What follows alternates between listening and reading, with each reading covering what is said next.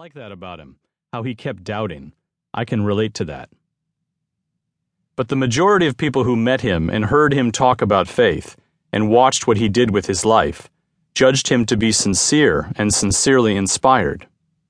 For 20 years, thousands of men and women wanted to drop everything and walk the same path he chose. Though they followed a similar calling, they didn't simply pick up and imitate everything Francis did, following him around like the nitwits in Monty Python's Life of Brian, mostly because Francis wouldn't let them. Instead, he showed them how to change their lives where they lived.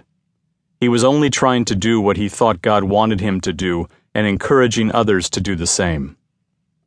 Soon he saw that these followers, in the ways they were tapping into his spiritual vision, were, I realize that it sounds grandiose, well on their way to saving the faith. So, I wrapped up, that's what I'm writing about. I want to tell that story. Interesting, he said. We could use some of that today. Actually, maybe we are sort of in the midst of some of that now, too. Exactly. The past lives on in the present. Isn't that why we read and talk about history? Because we are drawn to good stories, and because we hope we might discover how to make our story better today. Our lives, whether we realize it or not, are wrapped up in about a dozen good stories at any given time, with trajectories and plots much larger than ourselves. Some of them reach back thousands of years, maybe even to the beginning of time. We talk about history because it can illuminate our present times. This is different from saying what many people believe, that what happened in the past will be repeated in the future, but with different personalities and dates. Harvard philosopher George Santayana implied such a cyclic theory of history when he famously said, "Those who cannot remember the past are condemned to repeat it." That was in 1905, and the line was quoted again and again in the 1940s and 50s after our grandparents watched the mistakes of the First World War bring about the Second. But if the saying were really true, if there were truly nothing new under the sun, we'd never witness singular, seemingly inexplicable events.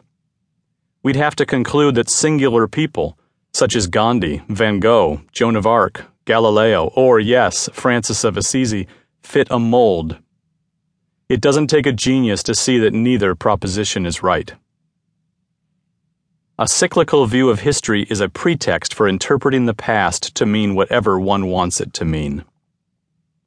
This book approaches the story of Francis through a different understanding of the past. The past lives in us, whether we are conscious of it or not. The past never leaves us. We carry it around in our memories, in our knowledge, even in our bones. Have you ever hurt a finger or toe and then weeks later, perhaps even years later, suddenly felt that pain once again in precisely the same place where it first occurred, even while sitting still? We carry the past with us just like that, whether we want to or not. It was the Mississippi novelist William Faulkner who said, "The past is never dead, it's not even past."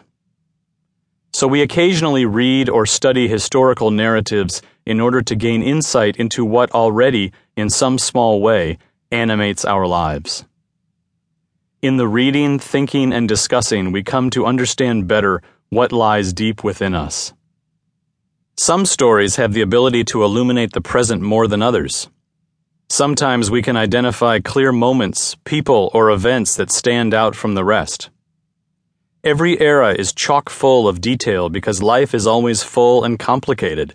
So when history seems boring, it is not so much because we can't see the forest for the trees, but because we have trouble seeing the seed that generated the forest, or the spark that brought the forest down. History easily becomes clogged, yet there are signal figures who are catalysts for rapid change.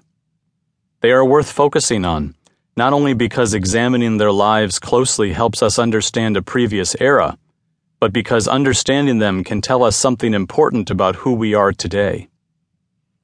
Francis of Assisi was such a figure, extraordinary, seemingly unlike and inaccessible to us normal people.